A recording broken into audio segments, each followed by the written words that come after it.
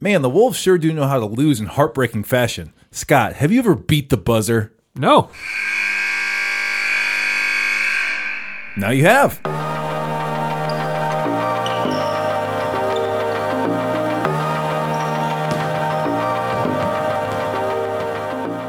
Welcome to episode 148 of Wolves Cast, the show that makes Wolves Plus look like Wolves Minus. Hosted by myself and my brother, I'm Neil. I'm Scott. All right. Yeah, Wolves Plus is a good show. Don't get us wrong.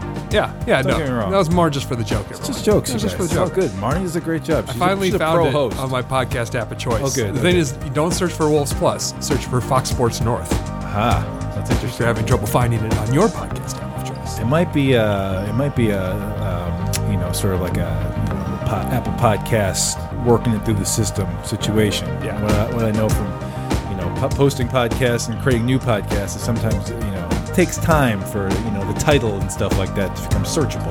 All that behind the scenes business. Yep, but we don't have to worry about that. It's the 148th episode. We've been around. Wow, yeah, that's something. They're on like number 4, so we'll see you guys when you're close to 150 like us. And we have that, with all that perspective we've gained over all that time, we have seen worse weeks than this. Trust me. Oh, We've been through worse weeks. yeah, that's true. That's true. It has This been is a bad one, though. This is one to forget. A season of many bad weeks. This may have been the worst week, but we'll talk about that. We'll go a little bit more in depth into that in the episode. Well, of course, we'll have to cover all the ups and downs with COVID, and we're going to focus some time on the Rooks, not only Anthony Edwards, but now suddenly in the rotation, Jaden McDaniels. Ooh.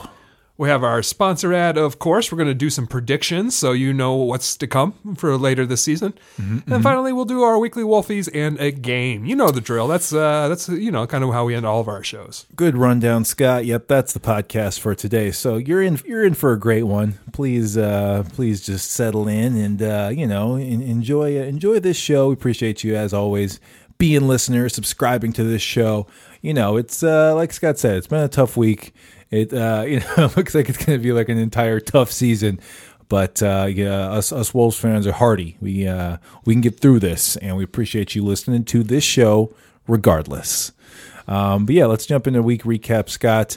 Very strange week here. The Wolves are 0-2 on the week. They're now 3-10 overall. They have the second worst record in the NBA, and they have the 29th worst or best net rating, 29th in the league in net rating. So Second worst, 29th best. Yeah, they're way there you go. They're way down there.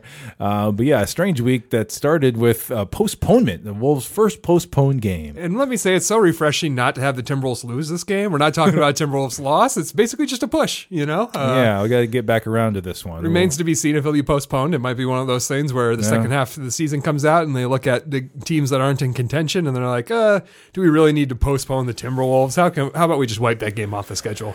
Yeah, that's the other thing about the Wizards. We were looking at the standings and stuff and seeing that the Wizards have only won 3 games, but they've not played in a week because of this stuff. Right. Like they've only played 10 games or something. So yeah, the makeup games are going to become quite the storyline, I think, for the second half of this season.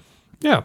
So, I guess it was nice to see us playing some basketball, even though with a severely, we just can't seem to have a full roster. We can't have nice things. And so we went to Atlanta for MLK Day. Very fun. Neil, you came over to my place. We watched the game together. Oh, it was a great time. Yeah. I mean, regardless, even though, no Towns and who knew. No Ricky, no Wancho. Yeah. And it was kind of like, is this game even going to happen?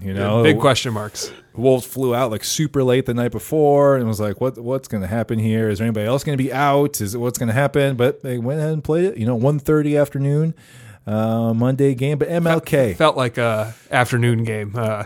If you've been listening to the show, I complain every year about matinee games because, especially the Timberwolves, I mean, everyone seems to play worse, but especially the Timberwolves. We've seen some just really, really disgusting efforts from the Timberwolves over the past several years on Sunday afternoons, and this was a Monday afternoon, and just something about the rhythm. And I guess, obviously, like you said, they flew out of Minnesota at 8 p.m. the night before, got in town, had to do more COVID testing, and so already their schedule was all out of whack, but very sloppy game from both sides here. Turnovers galore. Atlanta had 20 plus, and the Wolves didn't do that much. I think Atlanta had 24, and the Wolves had 18. So it was a game of Butterfingers.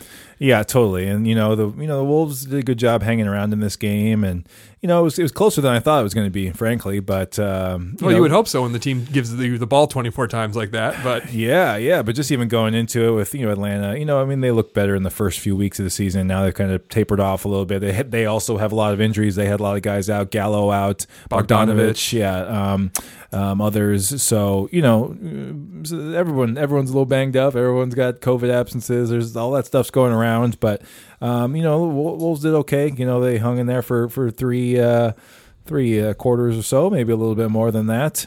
And yeah, it was just overall, though, the main takeaway, it was a very disjointed afternoon matinee game that was just kind of all over the place. I enjoyed that. Trae Young did his patented you're running over a screen after me. I'm just going to stop. You're going to run into my back, and I'm going to jump. And I loved, was it Beasley who was doing to the ref, like showing his butt? He's like, he stuck his butt out, and he was like doing it demonstratively. He was mimicking, yeah. And the ref was like, it wasn't like that. But I love that later in the game, Trae got into foul trouble himself, and D'Lo kind of gave him his own medicine back at some point, which I thought was just poetic justice. But yeah, as you pointed out, Neil, like Trae Young he's scoring a lot, but it's all coming from the free throw line pretty much. He's been shooting really poorly, and he did not have a very good game except from the free throw line against the Wolves. So we'll see what they do tomorrow.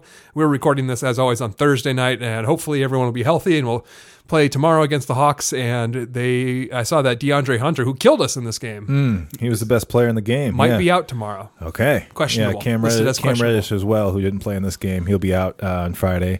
Very likely as well. But cool for the Wolves to play on MLK. Apparently they played a lot more. Dave Benz gave like the overall Wolves record on MLK, and it was like they had played like 25 times already or something. Sure. So, but to play in Atlanta during the day, that's like they're debuting the MLK jerseys. That the Pope blessed. Yeah, absolutely. That's why the Wolves lost, is because the Pope blessed the jerseys. You don't have to tell Timberwolves fans that God hates us. We already knew that. Yeah, just rubbing it in at this point. So, that was the afternoon game in Atlanta. It was fun to watch together, though, and eat some cake. So that's right. Still had a good time. Still got some cake in my fridge. Then moving to Wednesday, the Wolves hosted Orlando. Orlando were losers of 6 straight. They're also missing a ton of guys. Decimated. They only played 9 guys, and I don't think it was like a coach's decision on anyone else. They don't have them. Yeah. So everyone's hurt. Fultz, Isaac, everyone's really hurt right now. Yeah, and, Fournier was coming back from a long absence here. This is his first game back. It's crucial. It was a pretty wild game here. Vucevic got it going early on. He's just so good. You just forget about him because he's like a traditional center in a lot of ways. He shoots a 3 a lot now, but still really well. Still to be a back to the basket primarily guy, it's just like, it reminds me of like Al Jefferson or something, where it's just like, oh, especially now, it's like that's so much out of vogue of like dump it into the big man and let him go. That's funny. When I was watching him, I also thought of Al Jefferson. Wow, I was thinking just like, because he's shooting it really well. He gets good numbers, and it's just like he never really gets talked about when you talk about best centers in the league or even like above average centers in the league. I think he made the All-Star game last year, though. Yeah, and part of that is just because Orlando's not the biggest market. Like, people aren't really tuning into Magic games. It's not appointment viewing necessarily, but it just made me think, like, he's just always kind of solid, good offensive production, just kind of under the radar because he's so solid. I'm like, he's kind of like Big Al. That's right. Kind of like Big Al Jefferson, even though their games are very different, obviously. Yeah, totally. This game was pretty wild. The Wolves had a great first half. Ooh, what a fun first half. That was like it's the duality of the Wolves, which we've discussed a lot, which is that you can have this first half where you see the Wolves playing maybe their best basketball of the season, if not close to it. I think it was. They outscored Orlando 30-10 in the second quarter, and they got like 5 of those 10 points in the last 2 minutes. Like at the end of the quarter, it was like 30-6, or it's 30-5. I think they only had like 3 field goals in the quarter. It was incredible. They couldn't do anything. And our defense was playing pretty good. We were scrambling, we were showing what can happen. I was thinking, this is what Neil and I talked about, where this defense could work if everyone's, causing the turnovers and just getting in people's way and using our advantages. And that was happening. And then you could see all the energy coming down on offense from people because we're getting all those stops. And there was just moments where the team was all fired up. And I was like, man, this is as good as we look. This is super fun. And then we have probably the biggest gut punch of a loss, of the season. Merely because, one, we squandered a 20-point lead, which is always painful. But also, it ended in, gut-punching fashion. I said gut punch, heart-rending fashion with Cole Anthony hitting the lucky three-pointer. Like, one, we did not play defense. We let him get all the way down court and let him get a shot off. But two, it was kind of lucky too. It wasn't like, he set up a good 3-point shot. He was like turning his body midair and stuff when he shot it. But to lose at a buzzer like that after leading basically the entire game was, I hadn't felt that bad about the Wolves in a while. It's a good reminder of what the Wolves can make you feel like. Yeah. And just like going back to a little bit earlier, it was just, Orlando just like reminded me of like watching the Wolves sort of recently, when they were kind of going bad. It was just like, oh man, they're all out of sync. Like they're missing guys. Like they don't look like they really like want to be here. So it was like weird to be on the other side of that for a while. Vucevic was even missing close shots, like not missing them close, like they were way off. He had some like bunnies and stuff that looked like an Anthony Edwards layup attempt. Yeah, and another interesting things in this game was Jaden McDaniels, who we're going to talk about here coming up in Full Court Press, but he got a lot of minutes again. I mean, 26 minutes or something. Yeah, both games this week he played in the first half. And you could argue maybe he should have played 2 or 3 more minutes because the final lineup on the floor at the end of the game, a lot of people were questioning it. It was the 2-point guard lineup with McLaughlin and Russell out there at the same time, along with Beasley. And was it Nas on the floor at the end of the game? Yeah. And who is our last one? Okogie, I think. Okogie, yes. Yeah, at the floor. Yeah. And they did not play very well. And it makes you wonder if maybe we could have held on to that lead if Vanderbilt was on the court or Jaden McDaniels was on the court, Yeah, to me it was just about playing J-Mac. I mean, he was fine in his stint. I just don't know why Saunders left him out there to play with D'Lo. Is like that... like D'Lo off the ball hasn't really worked that well, whether it be Rubio or J-Mac, who's the other guy out there with him. And also it was like it just didn't. You already saw it in this game that like Russell had it going in the pick and roll. So why would you move him off the ball and play this lineup that like hadn't been doing anything this season or this game? It was just like a very head scratching, like maybe just trying to get too cute there at the end of the game. That's another thing about this game. First half, Russell was awesome. He had like 20 plus points, nailing threes all over the place, just couldn't miss. Second half, he just gave us nothing. And in the fourth quarter, he scored 0 points, I believe. Him and Beasley were 1 for 6 in the fourth quarter, which, once again, these guys are your scorers. Maybe we should give them the ball a little bit. This is what we complain about when Cat's on the floor. We're getting down on these like 10-2 runs, 12-2 runs. It's like maybe we should give the ball to the best player on our team and see what he can do on offense. But it just feels like these guys disappear when we need them the most. And it's, a little bit, like we said on Saunders, having J-Mac, with the ball in his hands. You got to put D'Lo in a good place, position to be right. He can't successful. Create for himself, unfortunately. But it just, I wonder, because Beasley is such a Jekyll and Hyde this season. I mean, some of it's been home road splits where he's, 20 plus points a game at home. He's like 14 points a game on the road. But it just seems like he can really disappear for long stretches at a time. And our offense just needed anything. And those guys did not come through for us. But yeah, I mean, the Wolves definitely should have won this game, and just like the latest fourth quarter collapse. I mean, the Wolves are now 1-5 when taking a lead into the fourth quarter. Ooh. So that's a huge stat of just like, that just kind of tells you everything you need to know about how this team has this inability to close out games. So definitely something that needs to get figured out, but everyone kind of points to the youth, and that only goes so far. I mean, at some point you still got to find a way to win. Other teams can win when they're missing guys or when they're young or whatever. So it's kind of got to put that behind you and still find a way to win this game. So definitely a big black eye here. I mean, definitely reminds you of the Oklahoma City game, right? The free throw game from last year, the Chris Paul shorts game or whatever, like tucking your shirt game. Like that was one of the first things that I was reminded of. And then some buzzer beaters from the past. This is the worst loss. This is the worst loss of the season, though, right? Because I know there's been blowouts. There's been times where the game has been over at halftime because we let the Clippers score 75 points in the first half and stuff. And those games felt bad because we were never competitive. It was a blowout the entire game. It was just a week ago we were saying that Memphis game was the worst loss of the season, right? Because tune in next week, everybody, for the new worst loss of the season. Because just something about this team is worse than Memphis, I believe. Yeah, I don't know. Memphis had nobody. So maybe Memphis is still worse. But it's just like this team was really hurt. They were not scoring at all. This was a game, as again, 6 in a row. As Johnny K, the Athletics' John Krasinski reported, this is not a game where the Timberwolves were beat. This is a game that the Timberwolves lost. They went out there and they authored this loss themselves. They gave this game away with their really bad play. So, and then, just the sucker punch of that shot at the end. Ugh. Yeah, I mean, they get the rebound 3 seconds remaining and run it down and shoot it. Like, and it's like, it doesn't get any worse than that. How do we not have guys back? How do they not know that, maybe if Vanderbilt doesn't hit this free throw, we should all get back. Yeah, there's going to be a heave. So, that's a tough one. But we should also count how many times this season Saunders just has a timeout go to waste in his pocket at the end of a game where it's like, just call one, man. Like, set something up. Get your guys prepared, Like, you have the youngest team in the league. You guys are always saying, like, oh, we're so young. We need to grow. We need the experience. And it's just like, well, then maybe call plays for them instead of being like, oh, let's just let them run the ball up. They know what they're doing. No, they don't. That's what you're saying after every game because we're too young. So maybe call a timeout. Yeah, have a teaching moment there. All right, that's a week recap.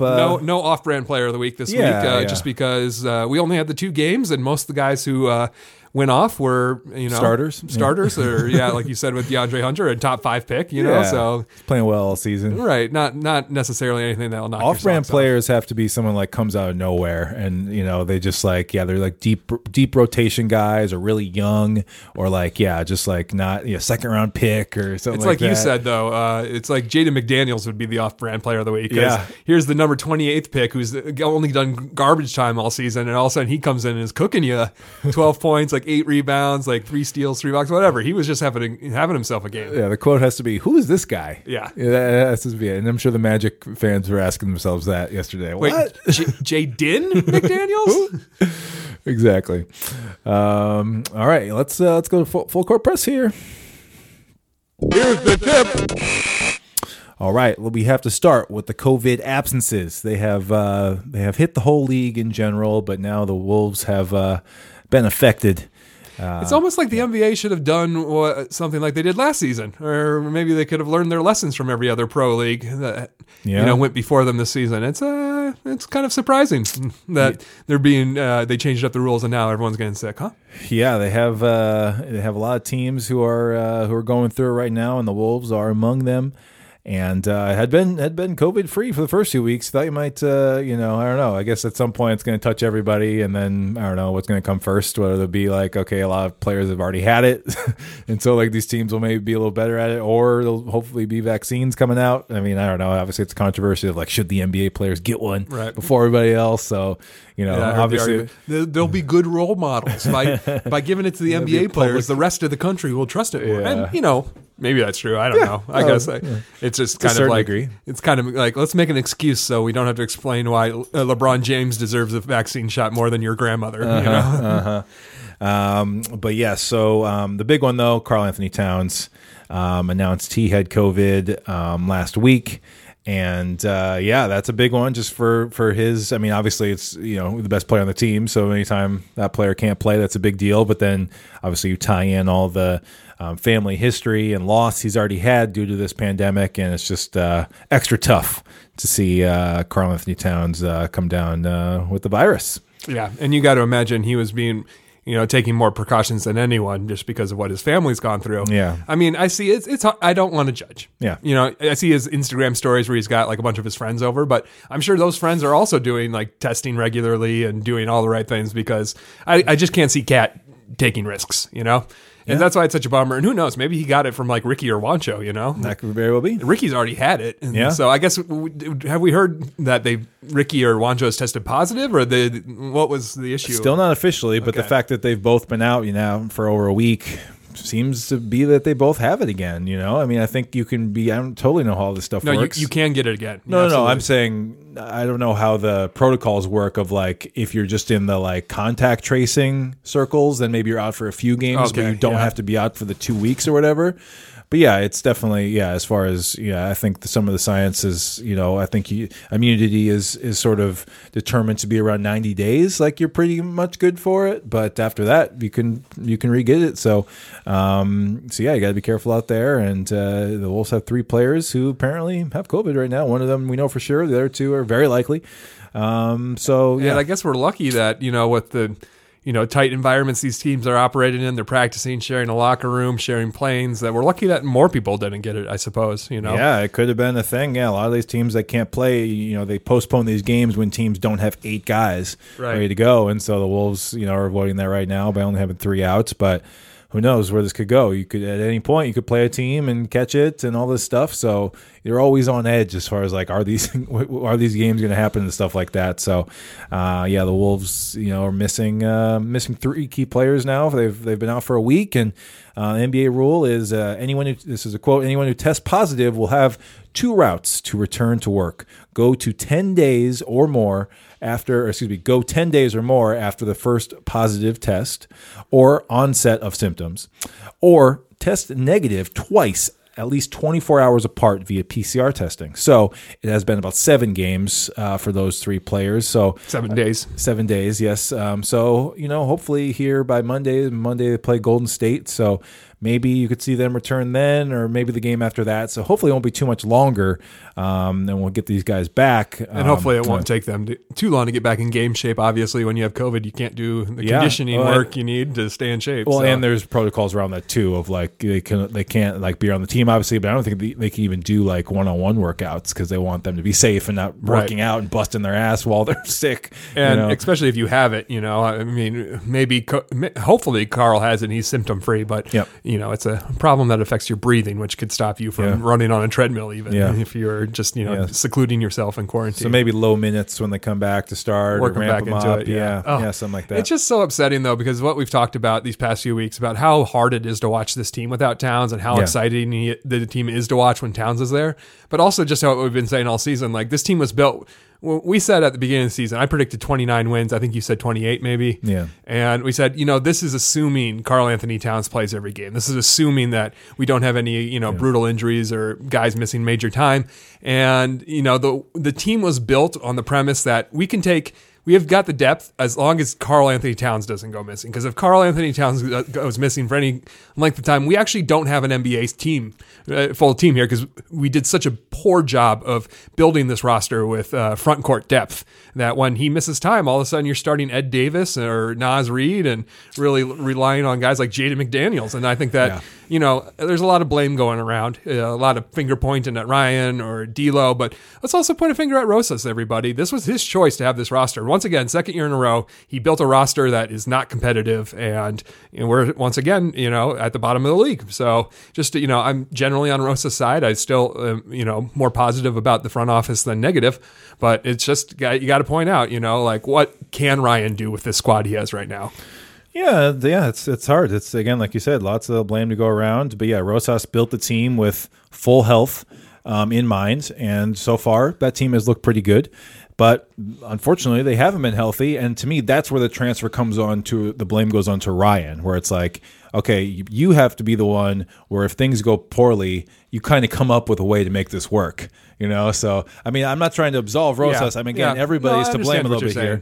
But to me, it's like it's on Rosas to put together the team that is going to play well when fully healthy. But as the coach, I don't know. Again, we look back at Memphis and the way they were able to keep their head above the water with John Morant out. I think they went like 4-4 or 4-3. But like we said with Memphis, that team is built. John Morant misses time. Tyus Jones is there. Yeah. If Jarrett Jackson Jr. misses time, you still have Jonas Valanciunas, who is a league average center. Yeah, at the very worst. They were built with a better backup plan. Yeah, and they didn't even play Gorky Jane, who we know is a NBA level player, rotation level player. So it's just like, I agree, it is on Ryan, but Neil, let's see what Popovich would do with this roster right now, because what are you going to do with Naz and Ed Davis as your only bigs? They're both 6'9". Yeah, and then again, it's on the players to pull it off too. Everybody's got to do a little bit, and I think that's where it comes in the youth, unfortunately. Is like, it seemed like the Wolves had some depth, but I think we might have overlooked sort of how young a lot of that depth was. And youngest team in the league. When stuff's not going well, then that can be tough. But yeah, hopefully that gets turned around here. Hopefully the players come back, and they're not too much worse for the wear of having this pretty rough disease. And yeah, like you said, it affects your respiratory system and stuff like that. So hopefully they can be all right moving forward. It would be such a Timberwolves thing for Towns to be limited forever because he had COVID and it's reduced his capacity for physical activity. I'm just thinking yeah. I mean, we're the only team in the league that is only retired number is a dead player. So it's kind of the snake bit Timberwolves franchise luck right there. Absolutely. All right, onward. He's heating up. Rest in peace, Malik Sealy. All right, time to talk about Anthony Edwards. We're gonna the last 2 bits of Full Court Press here are going to be talking about the rookies, kind of looking in on how they have looked this season. I bet I'll be A1 from day one. Well, day one you were all right, but it's day 30 or whatever we're on right now. That Ooh. I mean, you hear about a rookie wall. Usually you don't hit it in the first month of the season, but Anthony Edwards definitely has been hitting it. I think over the last 5 games, he's been shooting 20% from the field and from 3, or maybe even lower than that. Wow. He's I believe it. he's been struggling a lot lately. And if you've been watching the games, you know that. Yeah, so Edwards has played in all 13 games, and he's playing about 25 minutes per game, coming off the bench for a total of 325 minutes, and he's third on the team in usage. I thought that was interesting. Behind Towns and Russell. So yeah, when he's out there, he's on the ball, right? He's taking shots or making plays or turning the ball over. He's doing all those things, and I think it's interesting that. I don't know if he's like hit a wall, because to me a wall sort of refers to more of like conditioning, or just like the amount of games kind of gets cut up to, where it just seems like he's just missing shots, right? Like he seems missing everything. Not only is his jump shots not falling, but now when he gets to the rim, it's never going in. He looks like Jarrett Culver last year when he gets to the rim. It seems like he's playing the same way, but the outcomes really have been like, oh no, like at first everything was going in, right? And we're like, oh my God, he's ready to go right now. He's a pro right away.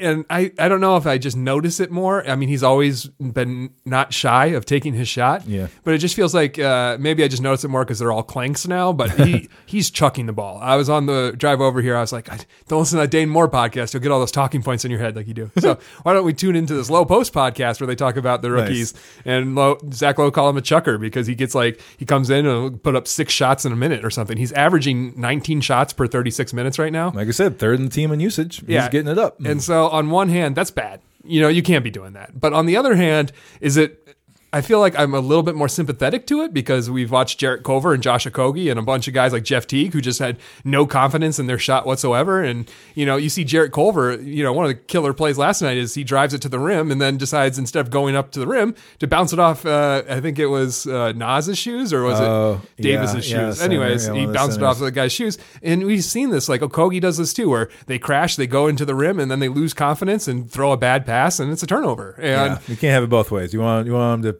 put up the shot. That's why right? I'm more okay with him just chucking because I'm like, at least he's not being a coward like, Okogie and Culver can be, where it's like, well, now you didn't take the shot and you hurt your team by turning it over. A missed shot is better than a turnover any day of the week. Yeah, or you'll get like 3 seconds because like they thought you were going to shoot it and all this stuff. So get it up there. But speaking of shooting, pulled some stats here for Anthony Edwards. I think his shot location stuff's pretty good. He's shooting 40% of his shots from behind the three-point line, and he's shooting 35% of his shots in the restricted area, 0 to 3 feet, and then the other 25% is like in the paint, not restricted area or in mid range. So I think that's a pretty good. He's taking the right shots. Now whether he's taking too many of them or too early in the shot clock, maybe so. But as far as location only, I think it's going pretty well. He's shooting 27% from 3 on 69 attempts, and that comes out to 5.3 attempts per game. So again, he's getting them up there. I think behind D'Lo and Beasley, that's third most on the team as far as 3-point attempts go. Unfortunately, his true shooting is falling off a cliff. He's down to 44% on true shooting, which takes into account 2-point percentage, 3-point percentage, and free throw percentage. And league average is 56% there. So you'd like to see him more around league average. Also, I think Andrew Wiggins' true shooting percentage has been higher than that his entire career. Yeah. And then 6.9 drives per game is the other interesting shooting thing for Anthony Edwards here. He's 4th on the team behind Rubio, Russell, and Beasley as far as who drives the most. I mean, he's certainly taking the ball the hole too. I mean, he is a chucker in that way. He is getting up those threes, but he's also putting the ball on the floor almost an equal amount and getting to the rim. And he just has such an amazing first step to get by guys. It's not really about his ability to get to the rim. It's kind of what he does when he's there. And as Jim Pete mentioned on the broadcast the other night, you're getting a lot of kind of clutch shots and double pumps and stuff like that, which he just needs to get a little more craft. I do appreciate that he goes to the offhand and tries to lay it in with the left. And the other night we saw the big dunk and stuff. So I think that stuff will come in time. I'm not too worried about the accuracy around the rim right now. Andrew Wiggins has a career .52 and 52% true shooting. and he's only been under 500 or 50%. He's only been under 50% one time, one season in his career. So, yeah, Anthony Edwards making Andrew Wiggins look like an efficient player. Well, it would just help if he gets to the free throw line a little bit more to drive that true shooting percentage. And up. some of that, after he complained after the Atlanta game about how he's not getting any calls, a lot of people went online, looked at the footage, and found that he is not getting calls. He is really getting hit and not getting any whistles. That's what happens to rookies, unfortunately. Yeah. That's unfortunately that you don't get respect as a rookie, and you're just going to have to play through that, and you get even more physical. And hopefully that will happen in time. I know they talked to him before the Orlando game, and they asked him about his shot not falling, and he said, Ryan told me to just take it to the rim then if my shot's not falling. And he had that great dunk. He had a great dunk early against Orlando, but then he took it to the rim a lot in that game, and it was just, like I said, the first time we've seen some Jarrett Culver out of him in terms of just like putting up a bunch of shots on the glass that did not touch the rim eventually. Like, how many bricks did he have around the rim or in the restricted area last night? And he finally got fouled once, so he finally got a little respect. But right, exactly. Seems like he's getting frustrated there. All right, what else do we have here, Scott? We got points per possession. In ISO, I saw this, NBA Central tweeted this 4 hours ago, and the top 3 guys in the league in points per possession in ISOs. Number 1, Montrezl Harrell with 1.57 points. Number 2, Bradley Beal, 1.48 points. Anthony Edwards, 1.42 points per ISO. So that's a really good number. Maybe we need to run some more ISOs for him. It's something I've definitely noticed, especially when Ricky was playing, is that how many times that Ricky would give him the ball and everyone would kind of clear out, and then it was Anthony Edwards at the top of the key with the ball, and he's running the show. And I was like, wow, you're really going to have Ricky out there and not have him have the ball in his hands. He can't make life easier for Edwards if he's just standing off to the side. But apparently Edwards in ISO is pretty efficient. So that's something to keep your eye on going forward, is when he does something nice. Was he in ISO before that? Or when you see him in ISO, be like, ooh, I'm going to sit forward on my seat a little bit and pay attention. Again, he has that first step. He can get by just about anybody with that first burst, and get into the lane. He's so athletic too. So I think it'll be okay. John, a friend of the show, John Meyer, did throw some water on this tweet, though. Did you see this? Apparently, it's like 12 possessions for Edwards or something. So still small, but small sample size. I think a lot of these guys could maybe say some of the same thing. I'm sure Harrell hasn't had that many isolations either. Beal probably has, but it's still a good number overall. And I still think the point is, like, he can handle this stuff, and I think you're seeing a little bit of his future.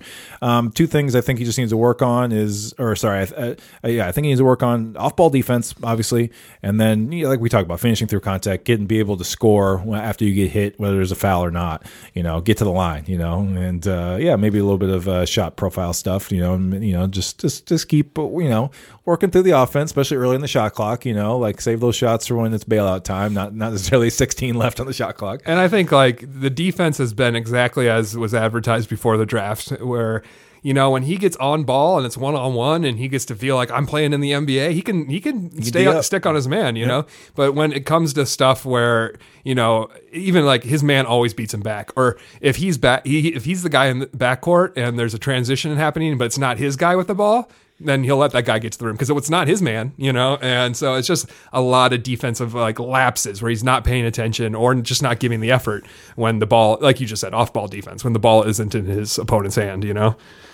Absolutely. So Anthony Edwards sends that one through the halo with some serious authority. His numbers look really bad right now, but I still, like, by watching all the game tape, I still feel pretty confident in what he has. The athleticism is real, the passing is real. I think that he's just in his head a little bit with the shooting slump. He'll come out of it, and hopefully he just, because he's shown the ability to drive, collapse the defense, and kick out.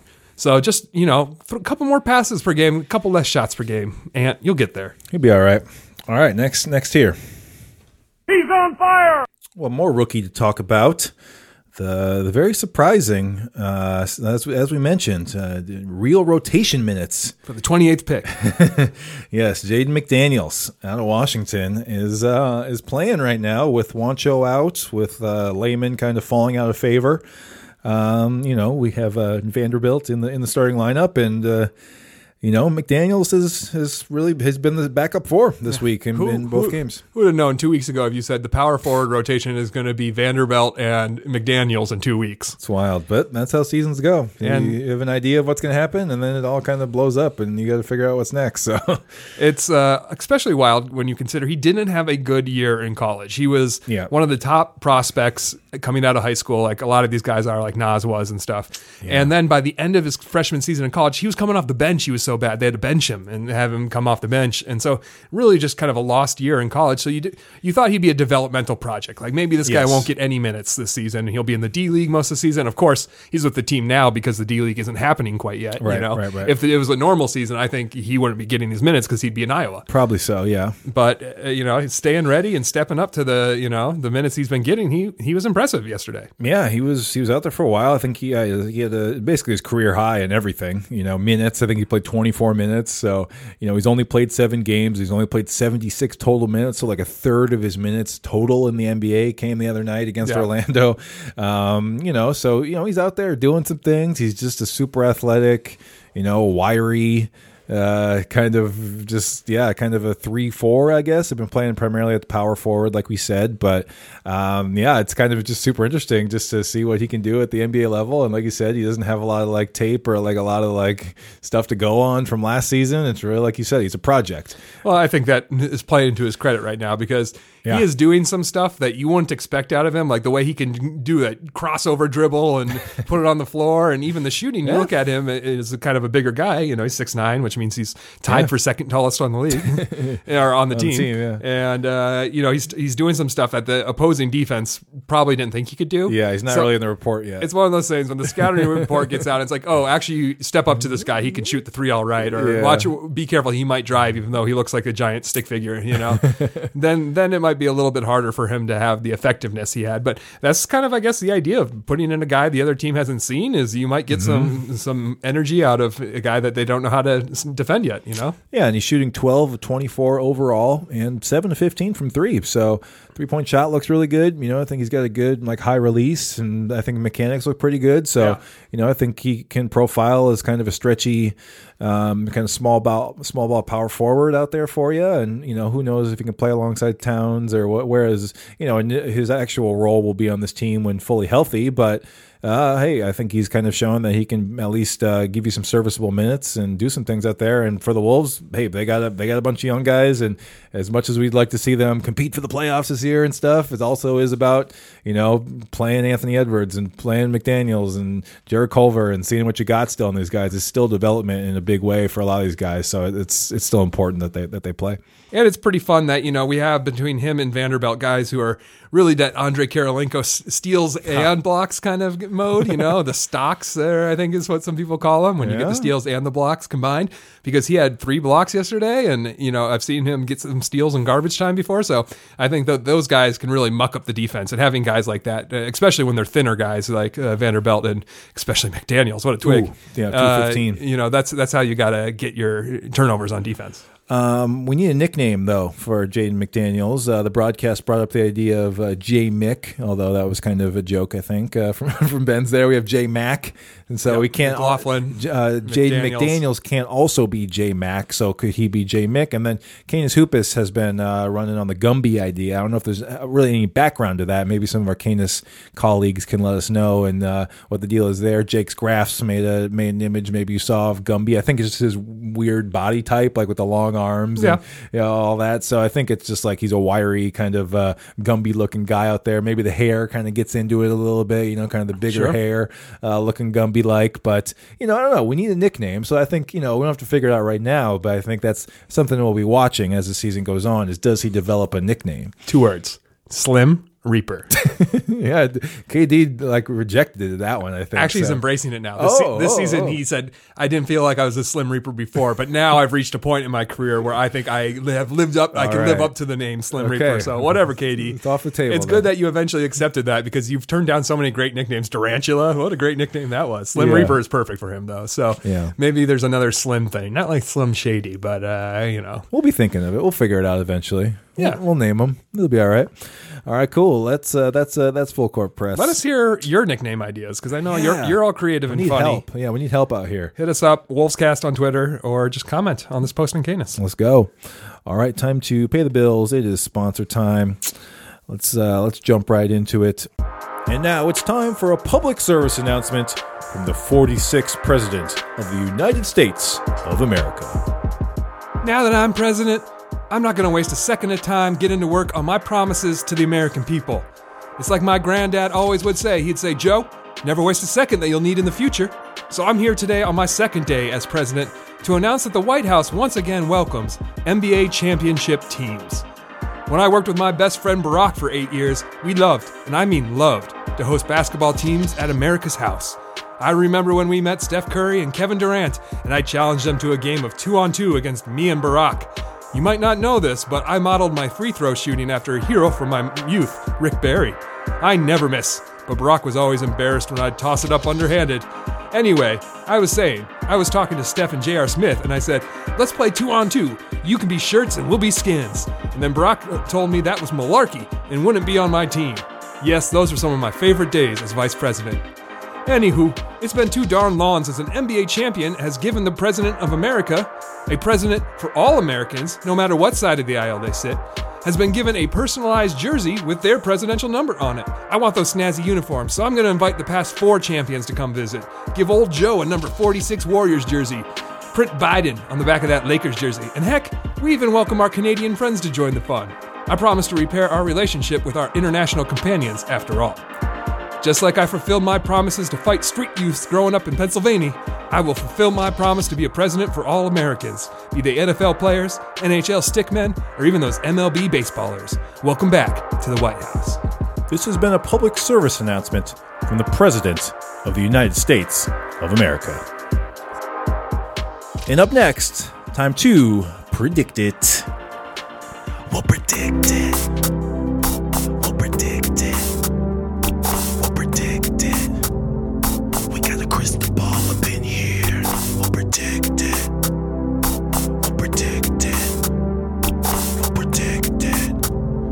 We're making educated guesses about future events. All right, we are predicting the future. Scott, it is that time again. Every few months, we put our hats on and we think into the future, and we think about what we see. You know, we're looking deep into what will become. And sometimes we see some visions. We see some... I'm sick of that approach. Ooh. This time I used a time machine. Went to the future, No way. saw what was going to happen, came back. Oh my If it doesn't gosh. happen, it's because I stepped on a butterfly or something. Changed what was going to happen. But today it's not visions, it's recollections of what I Okay. saw when I was Interesting. back in the future. Wow, that's amazing. Well, you might do better than me then. We each have 2 predictions here. One a little more short term, and one that we can kind of look at the entire season here. Let's have you start, Neil. See. Let's Okay. hear your short-term one. All right, my short-term prediction is that Ricky Rubio will be traded at the NBA trading deadline, which is coming up quick here, just 2 weeks away, February 6th. This is the most shocking part of your prediction, Neil, is that the trade deadline is only 2 weeks away. It feels I like the know. season just started. I mean, the Timberwolves have played 13 of, 72 games? Yeah. And already the trade deadline is here. It's weird that they didn't move that further back in the season, considering the late start. Yeah, it seems like this is like the normal date for it. Yeah, Like exactly. It's Early, around this early time. mid-February is like when it happens, and this is like, I It's don't like know. there are teams where it's like they haven't even played together for very many games. So how do you know who you want to trade or what you need or, you know? Yeah, it's coming at the like quarter season mark, I guess. Super but weird. You got to figure it out. But I think for the Wolves, Ricky has hasn't really like lived up to what I think the team wanted from him, and now he's out with COVID again and stuff. So, I don't know. I think the Wolves will try and mix it up here a little bit. Rosas has always been that's the one thing he's been is consistent at making deals. And It's the Gupta factor. Yeah, the carousel of players. And I don't know. I was thinking about this the other night with just don't get me wrong. I don't think J-Mac should have been out there at the end of the game in Orlando, but I think he's been really good when he's been playing for the most part. He's been at least solid and hasn't been like a star or anything. But I think the combination of Ricky not playing that well, J-Mac coming back to this team, they traded for Ricky probably with the idea that J-Mac might not be back, but then everything happened with his contract situation where no one else had a deal for him, and so he's just back on the two-way or whatever. So I don't know. I think they kind of had found money there a little bit. So I think it gives them the ability to move on from Ricky a little bit earlier than they maybe thought they might have. And again, I think they need help in other positions. I guess everybody wants them to get PJ Tucker and stuff, but they probably need a power forward. They need some front court help. So I think they might try to make a move. And I think that Ricky Rubio's salary, sure, he hasn't played that well this year, but I still think he has value in the league. And there might be another team that could use him. Maybe more of a contending team could use him as a backup or something like that. And so I don't know. I wouldn't like to see this happen, but if I have to look ahead to the trade deadline, I think he's the most likely guy to kind of go out, unless they're going to trade a pick or something like that. But that's my prediction that he'll be gone in the trade deadline. That's another reason why it's weird to have the trade deadline so soon. Is that you would think maybe a contender has some big injury to a point guard, but I can't really think of too many. I mean, Markelle Fultz is out for the season. Maybe Orlando wants a point guard, but it's just weird with the money he's owed. He's also owed it next season. That's the one thing. Whereas if it was James Johnson to be an expiring, now Ricky's not an expiring until next season. Yeah, you're trading for a year and a half for Ricky, and he hasn't played well at all. So that's going to hurt his trade. I feel like you're going to have to throw assets into this trade. Maybe so at that point, is it worth it? I don't know. All I know is Ricky's been really bad this season, and his fit with D'Lo, we speculated it could be a good fit. And as you said earlier on the pod, D'Lo has not been good in non-point guard minutes this season so far. He needs to be the one. So, but it's just so early to tell. There isn't a ton of minutes to go on yet. Yeah. I still think Ricky is getting to know everybody, playing himself into shape a little bit. So it does strike me that Ricky will be playing better if he sticks around. But when you have to make decisions in the next 2 weeks, who knows? Yeah, totally. And I will say there will be a move made. Sure, there's got to be something. So at this point, you could just spin the dial and put your finger down and make a prediction because the only non-tradable guy on this team is Cat. Totally. So Absolutely. All right, what you got for your first prediction, Scott? I decided to be positive, Neil. Nice. Not COVID positive though. Okay, yeah, you're negative there because I decided, this is a lot of negativity going on around here. So my prediction is that until the trade deadline, 2 weeks, like you said, there will not be another positive COVID test for the Timberwolves. Wow, that would be great. Not only for the guys who are, playing right now, but that also means Carl, he's not going to have another positive test. Ricky, Juancho, no more positive tests. Next 2 weeks, clean bill of health. Yeah, and the staff as well. Staff and coaches, that's all right. that. Well, it kind of goes without saying because if they get it, one of the players is going to get it. Yeah, I just think that, everyone got that real wake-up call. You lose your best player, and it shakes you up. And I think everyone's just going to be a little bit more strict about making sure they follow those guidelines. Yeah, and maybe in the second half of the season you see some different things with the schedule. Maybe, I don't know about less games, but maybe you'll see even more of this staying in market type of thing, or you'll see longer time in between games. Or I don't know, maybe there'll just be more built-in precautions as the season goes on to maybe lessen this type of thing. Or like you said, hopefully, it's kind of a weird thing right now about who gets vaccines first, but you got to think the rich and famous will be high on that list. That's right. So, we're not predicting. We're not saying whether it's right or wrong. It's just a prediction. And there's a good chance that there's a good chance Ricky Rubio will get vaccinated before your grandmother, who's a school teacher. Unfortunately, That's right. Okay, cool. Good one. All right, time for some longer term predictions here throughout the season.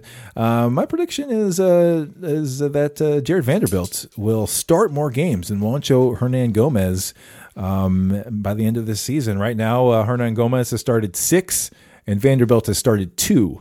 So he's got some ground to make up, but I don't know. This one, I don't know. I'm not too confident in this one potentially, but I don't know. I think Vanderbilt has kind of shown what he can do, and I just wonder. I don't know. I do think that Juancho probably is overall the better player, but I think he might actually fit better, like with Rubio off the bench and stuff like that. Like I think he can not really take it as a demotion, but somehow just like, okay, this is actually a better role for you, and this is what we need for you right now. Whereas, in the starting group when Carl comes back, we can have one guy out there who can't really shoot it. Everybody else can shoot it, but he can't. So Josh Okogie is not. Oh yeah. Sorry. Well, that's tough. Because that's the one wrench in this is like I don't know if they want to start a bunch of non-shooters. Two guys who can't shoot. Yeah. So we'll see about that. But I just think Vanderbilt has really raised his stock, and really the Wolves just need help, defending and stuff. So I could see him start more games and Juancho. I think Jared Vanderbilt might be my new favorite player. That's right. Jim loves him. I have some arguments against it. Yeah, one is we know Rosa sees this team as not a collection of players, but assets with rising and depreciating values. That's how he views the NBA and players and the roster. And so what he has is an undervalued asset in Juancho Hernangomez. Yeah. You're paying him $7 million a year for the next 2 at least. Yeah. And you're just going to bench him or DNP him. And you're not going to be able to trade him for anything. He's just going to be stuck on your team if he doesn't get the minutes to prove himself. Whereas Jared Vanderbilt, showing himself to be maybe a sneaky, kind of folk hero of the NBA. You don't want him to get too much attention before his restricted free agency this offseason. So you can hold him down. You can hold his value down by not giving him the starting minutes and maybe try to pump up Juancho's value just enough so that you only have to attach a second-round pick to get rid of him, not a first-round pick. Yeah. Things would be better if Juancho was someone who could be a starter for you. That would be better for the team. But I don't know. I haven't been too impressed with Hernangomez here, and we'll see what happens. The power forward position with the Wolves is fascinating at this point. Yeah, could be anybody from day to day. We haven't really even talked about Jake Layman. Yeah. I had some predictions around him that I decided not to put on paper, but yeah, it's got to be tough to be Jake Layman right now. There you go. Okay, well, which prediction are you going to put on paper, Scott? Well, there's been a lot of buzz about the hot seat that Ryan Saunders finds himself upon. So hot. And it's hard. It's very hard. I would say impossible to make the case that he's a good NBA coach. But I do think he will last till the end of the season.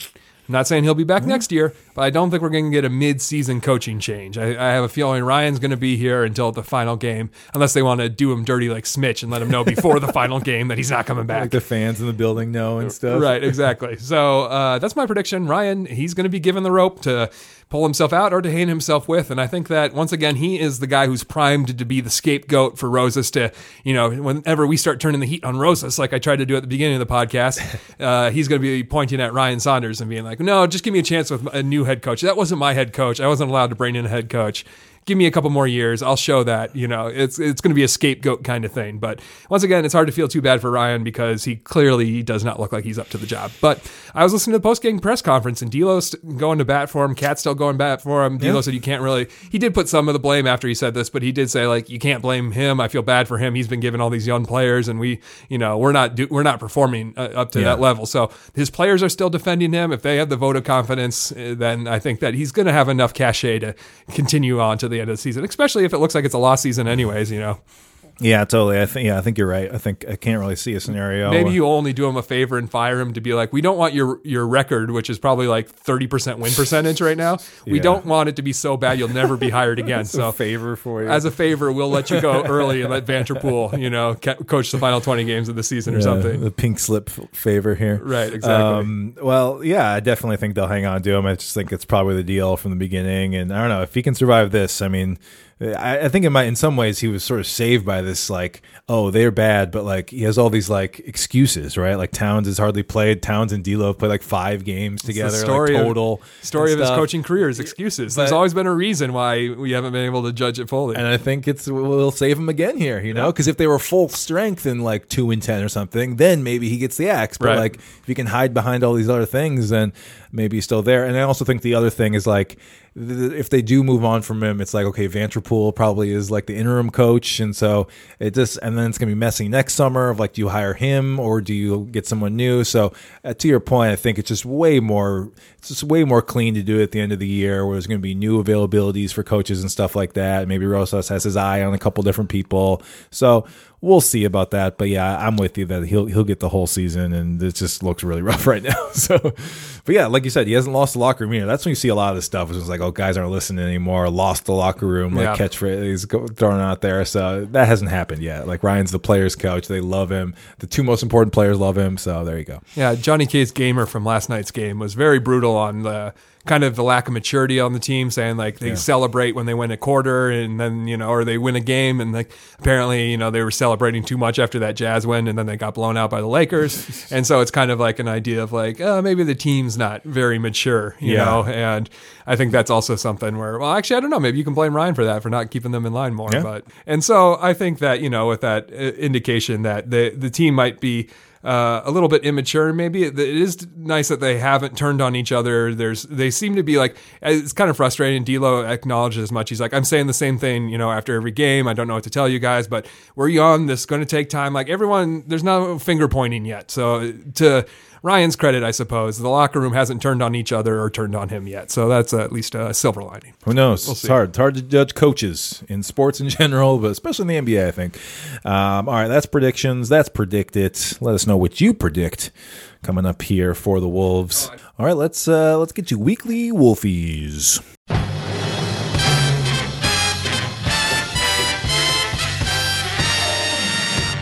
Now presenting your weekly Wolfie. Oh yeah, weekly Wolfies. Another week has gone by and more Wolfies must be awarded. So we're going to give them out here quickly. Scott, I started the predictions. Why don't you start the weekly Wolfies? What you got for us this week? Well, we talked about it in the cold open, or I mean the intro to the show, everybody. But as much as we just called it Wolves Minus, I'm actually a big fan of Wolves Plus. I took the time to sit down and watch my first episode. Oh, I watched watched Marnie's episode because it was on the Fox Sports Go app because I hadn't found the podcast. I found the podcast, but I was having trouble finding it. So I went on the Fox Sports Go app, watched the episode with Jarrett Culver, and Marnie's great. She's a superstar. We've all known that, but she was really just like the secret ingredient or the secret weapon of Fox Sports North because she's great. Twins games, she's great.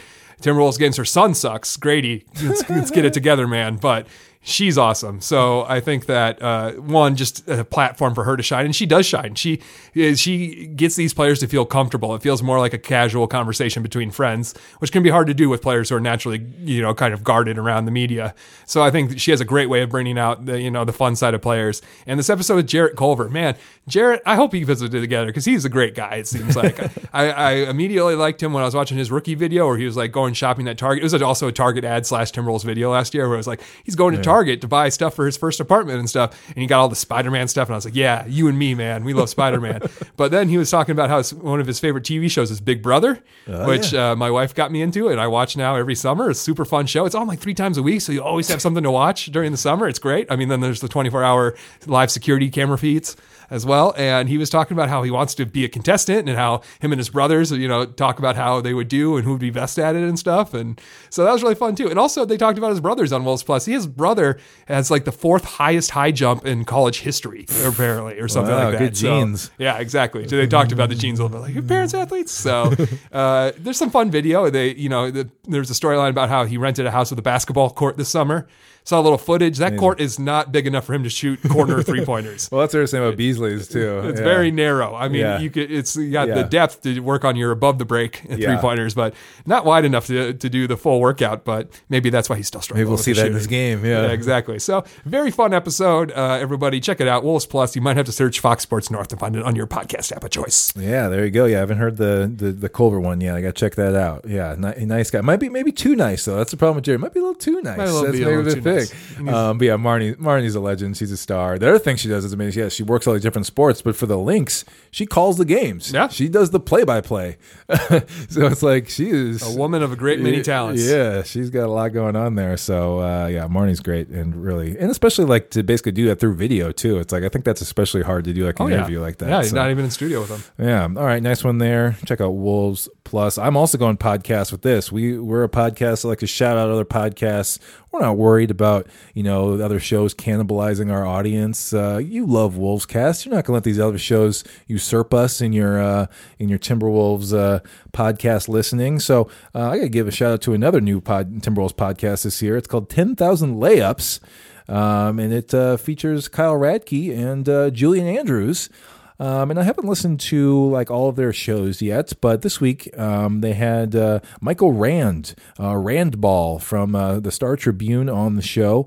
And, I thought it was really great because Michael Rand, this could be a separate Wolfie, has been covering the Sinclair Broadcasting and FSN Regional Sports Network sort of debacle of this season pretty well over there on the Strib, and they had him on the show to kind of break down what's going on with all this stuff and kind of just get people up to date. It's kind of confusing. There's a lot of moving parts in this, and this whole Sinclair takeover thing has been really weird. So I just really appreciate Michael Rand covering this and then also being able to go on this show and talk about it kind of in simple terms and, try and figure out what's coming next for this. So yeah, I'm excited to check out the show continuing on. I mean, I know Julian Andrews a little bit from covering the Lynx. He's a great dude. I don't know Kyle personally, but it's also interesting that they both have the experience of being Timberwolves employees who did like the web associate job and stuff like that. So they already in this episode talked about a lot of good guys have gone through that job. Yeah.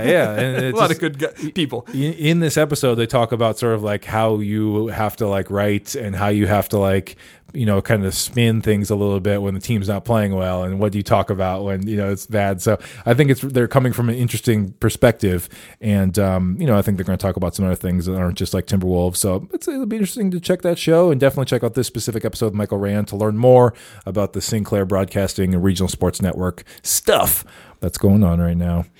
All right, yeah, so 2 podcasts. You'll find links to both of those in the show notes of this episode, as always. So, yeah, go check those out. That's Weekly Wolfies. Let's wrap this thing up with a fun game, Scott. Let's play. What are we playing this week? It is a fun game because we're going to focus on the good times, Neil. Oh, yeah. I figured we needed to pick me up after this past week. We really do. So we really do, yeah. We're going to focus on the wins. Not only the wins this season, but the wins we've had in the past calendar year from January 21st, that's the day we're recording this, 2019, to January 21st, 2020. The number has to be minuscule. Well, that's my first question, Neil. Okay, good. In the past calendar year, how many games do you think that we've won? Okay, so... I can tell you the total number of games if you'll think at all. How many games you mean we've played? Yeah. In the past calendar year, we have played 34 basketball games. 34 games. Let's see, Which is 13 messed up year, everybody. 13 of them were this year, and we won 3 of those. So we've won at least 3.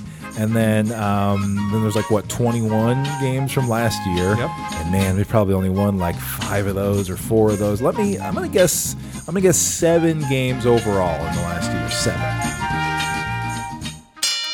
That's correct. 7 games exactly. Whoa, how did I do that? I have no idea. You reasoned it out. You showed your work right there. So everyone could follow along your thought patterns. Oh, wow, 7. That is not a lot of basketball games in 365 days of life. Can you name, Neil, 5 of the 7 teams that we beat? 5 of the 7 teams? Yep. There's the ones from this year. Yep. So we have Utah, we have Detroit, and we have, San Antonio. Yep, San Antonio. Yep, those are the 3 from this year. So now you just have to get 2 of them. I have no idea from last year. I will guess Cleveland, and I will guess I'll guess what's another Oklahoma City. So those 2 are wrong, but technically you have 7 guesses, so I'll let you guess 2 more. Oh. And just think about our famous wins post-trade deadline last year. Oh, yeah, there was, What were our good wins with D'Lo and Malik on the team last year? Was there a Denver game? Was it in Denver? No. I don't remember which games they won last year. I can't really remember was it Clippers? That's LA one of them. Clippers, Yep. yes, okay. That's one of them. And then after that, another big game. I can't really recall where they went nuts at. I don't remember. What was it? Well, we'll get into some of that later. The 3 you forgot, Neil, are 2 that I barely remember. We beat the Bulls and the Pelicans right before the shutdown. Okay. And also a very memorable game in South Beach where we beat Jimmy Butler with the New Look Wolves. Oh, yeah. Of That was course. one of my favorite right games at the of very last end year. of the game. Like Yep. a tip in, or Butler got blocked. That's what it was. Butler had a chance to kind of win it or tie it, and he got blocked. That's and he right. turned it over the 2 possessions before that too. A real bad moment for Jimmy. I mean, he went to the NBA Finals, so whatever. I certainly remember that Clippers game though. Yeah, the Clippers game. That's what my next question is about. Okay. Actually, no. I could get into the Clippers game in a few minutes. How many of the 7 wins did Cat play in? Ooh. Again, it's hard to say. Let's see. He played in 2 of them from this year. Yep. And then how many of the 5 wins did he play in last year? 4 wins. 4 wins from last year. Jeez. Clippers, Heat, Pelicans, Bulls. Did he play in any of those? I guess I'll guess 1. Did he play in one of those? So 3 total? Hey! He played in the Clippers game, which D'Lo missed. Okay. It was the first game after the trade deadline. Played in that game, and then he was injured the game after that. All right. The largest margin of victory in those 7 games, Neil, was our 27-point win over the Clippers on February 8th. Jeez. Name a record that was broken that night. Lots of team records, some individual player records were broken that night. Just name any of the records. Was it threes made in a game? Was that one of them? That's correct. Okay. So Malik was 7 of 13 from 3. The team was 26 of 44. Oh my gosh. Malik- 26 made threes. Yep, Malik set a new career high in made threes. He tied the team Okay. record with 6 threes in the first half. The game record is a tie. The game record for threes is a tie between Love and Marbury. They both had 8 in the game. Marbury, 8 in the game. Wow, That's didn't know crazy he to was think a of, shooter. right? So we also set the record for points and a half. We scored 81 points in the first half. That is wild. We set the team record for made threes in the game with 26, made threes and a half with 15, and made threes and a quarter with 9. And we set the record for highest three-point percentage. We shot 59% from 3 that night. And we set a team record for assists. We had 39 assists that night. Wow. Record-breaking So many. night. Malik's So first many. night in a Timberwolves jersey. It was a fun night. Gosh, wild. All right, Neil, we talked about it. Who had the game-saving block on Jimmy Butler during the final moments of the team's 129-126 victory in Miami on February 26, 2020? Oh, gosh, it could be a number of guys. I'm kind of between Culver and Okogie right now. I kind of lean towards Okogie, but I guess it could be like, who else could it be? Who else would it be here? Maybe it was... It's a little tricky because a bunch of them went up for the block. I think there was 2 or 3 Wolves yeah, I with their hands definitely up. can remember 2 of them. But I have a screenshot. I have a great photo of the actual block. I'll say Okogie just on reputation, but I don't quite remember. D'Angelo Russell. No way. Yeah, you went by reputation, which was wrong because it was the guy with the reputation for being bad at defense who had the game-saving block, the new face of the Wolves, defeating the old face of the Wolves. It's right, a real endearing moment. Amazing. Wow. It was hard to pick my favorite game of last year. It was either the Clippers game or the Heat game, but they were both Yeah. magnificent. 1A, Chef's kiss. 1B. I have a couple more, but you know what, Neil? I'm going to save them. I'm going to save them for Instagram. Yeah. Everyone go on Wolvescast Pod. I've got a few more questions about our 7 wins. Oh my gosh. The That's 7 wins game. It's a depressing number. 7 wins. Yeah, and so, and some of these next questions are kind of depressing. So why don't we just take them to Instagram, follow us I at love it. Wolvescast Pod. We'll put them in the stories, and you can answer. And let us know. Fantastic. Appreciate everybody listening to Wolvescast this week. As we said, it's tough out here, but for the Wolves, it's again for the Wolves and their fans. It's no big deal. You know right? what you signed up. We've been through worse. We've been through so much worse. Yeah. This was your run of the mill heartbreaking loss. Like I've said, we didn't go with this cold open, but I've said it on the pod before. At least they make you feel something. That's right. Like good or bad, mostly bad. At least they make you feel something because the worst Wolves are when you don't feel anything. When we've lost by the second quarter, it's a blowout. It's like, do I have to watch the second half? Those are the games where you're just dead inside. Absolutely. They have your heart ripped out though, invigorating. Yeah. Feeling it. Right. Feeling that. So it's I'm going to say next week's going to be better because it can't be worse than this. Well, we'll see. It can always be worse. Yeah, It can but always be hopefully worse. we'll be getting some players back, and hopefully we'll be onward and upward. At least at full strength. That's a better way to lose when you Exactly. have all your guys Yeah. at least. But yeah, we'll be back next week with another episode. A little quarter season breakdown. We're at the quarter mark already. We might also have to talk about trades. It's only 2 weeks away. I know it's coming up so quick. So yeah, we'll have something quarter for ya. season review and trade deadline. Those two things don't go together, Yeah, but we'll usually talk it's about more them like both. mid-season. Right, we'll Yeah. talk about them both on next week's episode. But yeah, check out everything on Canis Hoopus, and we'll be back next week with a new episode of Wolvescast. Talk to you then. Bye. Gerald Green blew out a cupcake that was lit by Rashad McCants.